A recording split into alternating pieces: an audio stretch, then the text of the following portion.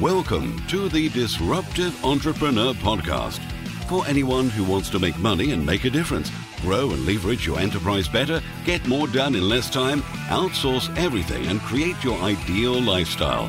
And now, your host, 8 times best-selling author and double world record holder, Rob Moore. Welcome to the Disruptive Entrepreneur audio and video podcast. I want to talk to you about multiple streams of income in this edition. So, how to create multiple streams of income, how to balance them all, systemize them all, how to know the right types of income streams, how to merge and manage different types of income streams, cyclical and counter-cyclical income streams, and how to not get overwhelmed, frustrated, take too many on, and therefore end up them all crashing and burning. So say hi, April. Yep, you're first. Thanks for saying hi, Ryan. Hi, how you doing? So say hi, send me a message in the Disruptive Entrepreneurs community if you're listening to the audio, or on the live video now if you're watching. A lot of people I see who are maybe modeling Progressive, or some of the Progressive property investors, which is one of my property companies. They're trying to do everything. They're trying to do single let, HMO, service accommodation, rent to rent, lease options. They're trying to do a lease option, rent to rent, service accommodation, JV, no money down. Many of the people who you might deem as competitors towards Progressive are trying to do loads of courses, and they're trying to do courses on Forex and public speaking, all this other stuff. And they've only been going 6 months, a year, 2 years. And my concern, challenge of that and question to you to think about is, if you do them too fast, like if you have 18 kids in a 9 months, in about a 12-year period, then you've got some problems. If you take on too many things, then everything breaks, even the good stuff. So if you're a typical entrepreneur like I am, a bit of an addicted, disruptive entrepreneur, you find it hard to say no, you say yes to everything, you're opportunistic, you're competitive, you see the market's open, you think, oh, I could do that, but you've got this kind of blind spot because you think, I can do that and that and that and that. You think you can do everything. And the thing is, there are things you can do well. There are things you've been doing well for a very long time. And if you take on too much too soon, so April's just said, I've got a scattergun approach to this so she can relate, then what happens is the good stuff you've done, maybe that's paid the rent for the last 4 or 5 years, or, is the sort of bread and butter for you, that risks breaking. So a lot of people assume that taking on a load of income streams, you have to do it now, and they don't understand the downside of doing them too soon and what it could cost with the stream or the streams they've already got. So you've kind of got to be both nebulous, look at me, look at that for a word, and linear. By nebulous, I mean have 1, 2, 3, 4, 5, 6 income streams. By linear, I mean start with the first one, make it work, go through all the stress and the testing and the systems, systemize it, test into the second one, and then go through the same process, systemize that, move into the third one, go through the testing, systemization, move into the fourth one. So it's not like you're going 1, 2, 3, 4, 5, 6 all at once. Set up, test, scale, systemize, outsource and leverage the management, and then repeat, and then move into the second one, and then repeat. And you've got to kind of do that slowly enough so that all the ones behind you don't break. But of course, quickly enough so that you're not dead by the time you're on your second income stream. So, it's kind of the balancing act. Now, it's very important when you add on a new income stream that you systemize, leverage, outsource, manage the existing stream first. And a hybrid way of doing that is to start the systemization and management process of stream 1. Call that your standard business, whatever it is, plumbing, heating, electrical, catering, whatever. But you test the second income stream.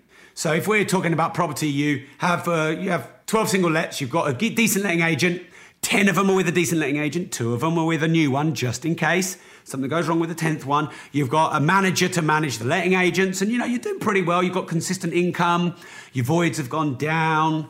But then don't go and buy 78 HMOs, no money down on day one. Test your 6-bedder, get that all rented out, then go to an 8-bedder, get that rented out, get some data, then go to sort of 18 rooms, but carve them into 3 6-bedrooms, so that then this one doesn't break. And if you follow that process properly, like having a child every 3 years instead of 18 in the first, I was going to say 9 months, that's probably impossible. Then you have sustainable income streams. All right, next thing is making sure that they're different. So if you have all liquid income streams without an asset behind it, then you don't have growth, scale, equity, and capital. You don't have the pension, the retirement, the sort of passive income. But if you have all capital income streams, so, retail businesses with high overheads or big commercial property projects with 18-month to 3-month lead times of converting cash in to cash out, then you may not have enough liquidity and cash flow to sustain sort of residual income. So it's good to have capital, income, equity. It's also good to have cyclical, counter-cyclical. So cyclical, i.e., streams that work in the boom. Counter-cyclical, streams that work in the bust or the crash. So pawnbrokering, selling goods and maybe e-commerce, letting agents and more sort of steady residual models, they will work in the counter cycle, in the sort of the harder times, the lean times. When properties are sort of devaluing and being sold cheap, rentals often go up, prices come down, rents go up. So you've got counter-cyclical and cyclical business model, but they kind of dovetail. So, when you're thinking about how many streams you're ultimately going to have in, say, a 5-year vision, that might be 5, you want to dovetail, number one. So I'm kind of adding another layer of tactic here. So dovetailing is, if you do catering, if you do property, if you do speaking, if you do fashion, if you do watchmaking, none of them dovetail. They're all completely separate. And the problem you have is, the 5 years you invested in business one, you start again in business two if it's not related to business one.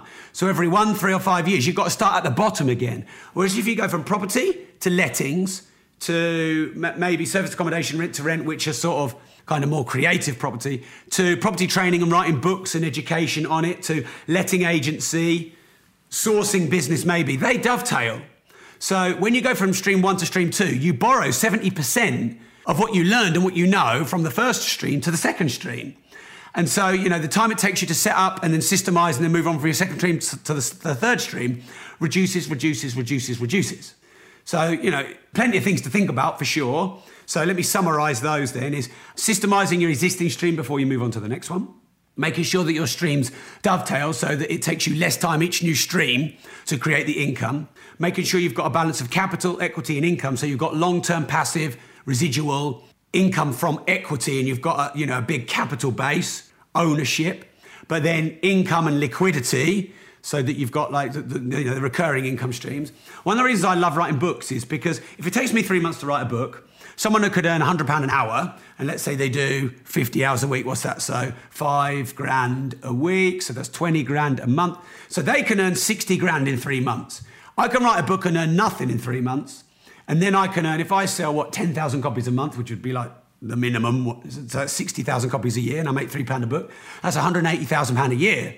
And it's residual. And if I write that book evergreen, perennially, so that, it doesn't go out of date, like, for example, Think and Grow Rich or How to Win Friends and Influence People 75 years on, they're still selling, then I can make 180, 360, 600, 720,000 pounds a year passive income from the 3 months of setting up the asset.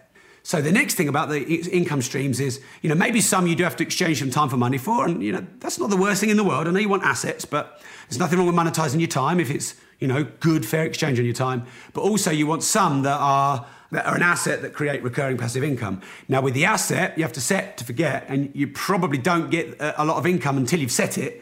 Exchanging time for money, you get income per hour, but then once you stop exchanging your time for money, you don't get any income. All right, so I've really enjoyed sharing this, sort of creating multiple streams of income, doing it properly, sustainably. You could probably get up to 9 or 10 income streams. If you want to build significant wealth that's sustainable, that can endure booms and busts, then you definitely want multiple streams of income. Think asset, not exchanging time for money. Think dovetailing, so that you get the kind of cross-stream leverage, so that they get quicker and quicker and quicker and quicker and quicker. I'm celebrating the launch of the second edition of Multiple Streams of Property Income. So you can find that on Audible. It's an audio book. We launched the book a couple of months ago So many people have been asking me about the audio book. So if you search on Audible, you can find multiple streams of property income. Hey, good time to get it in your ears and create more streams of income. So thank you very much. This is Rob Moore. If you don't risk anything, you risk everything.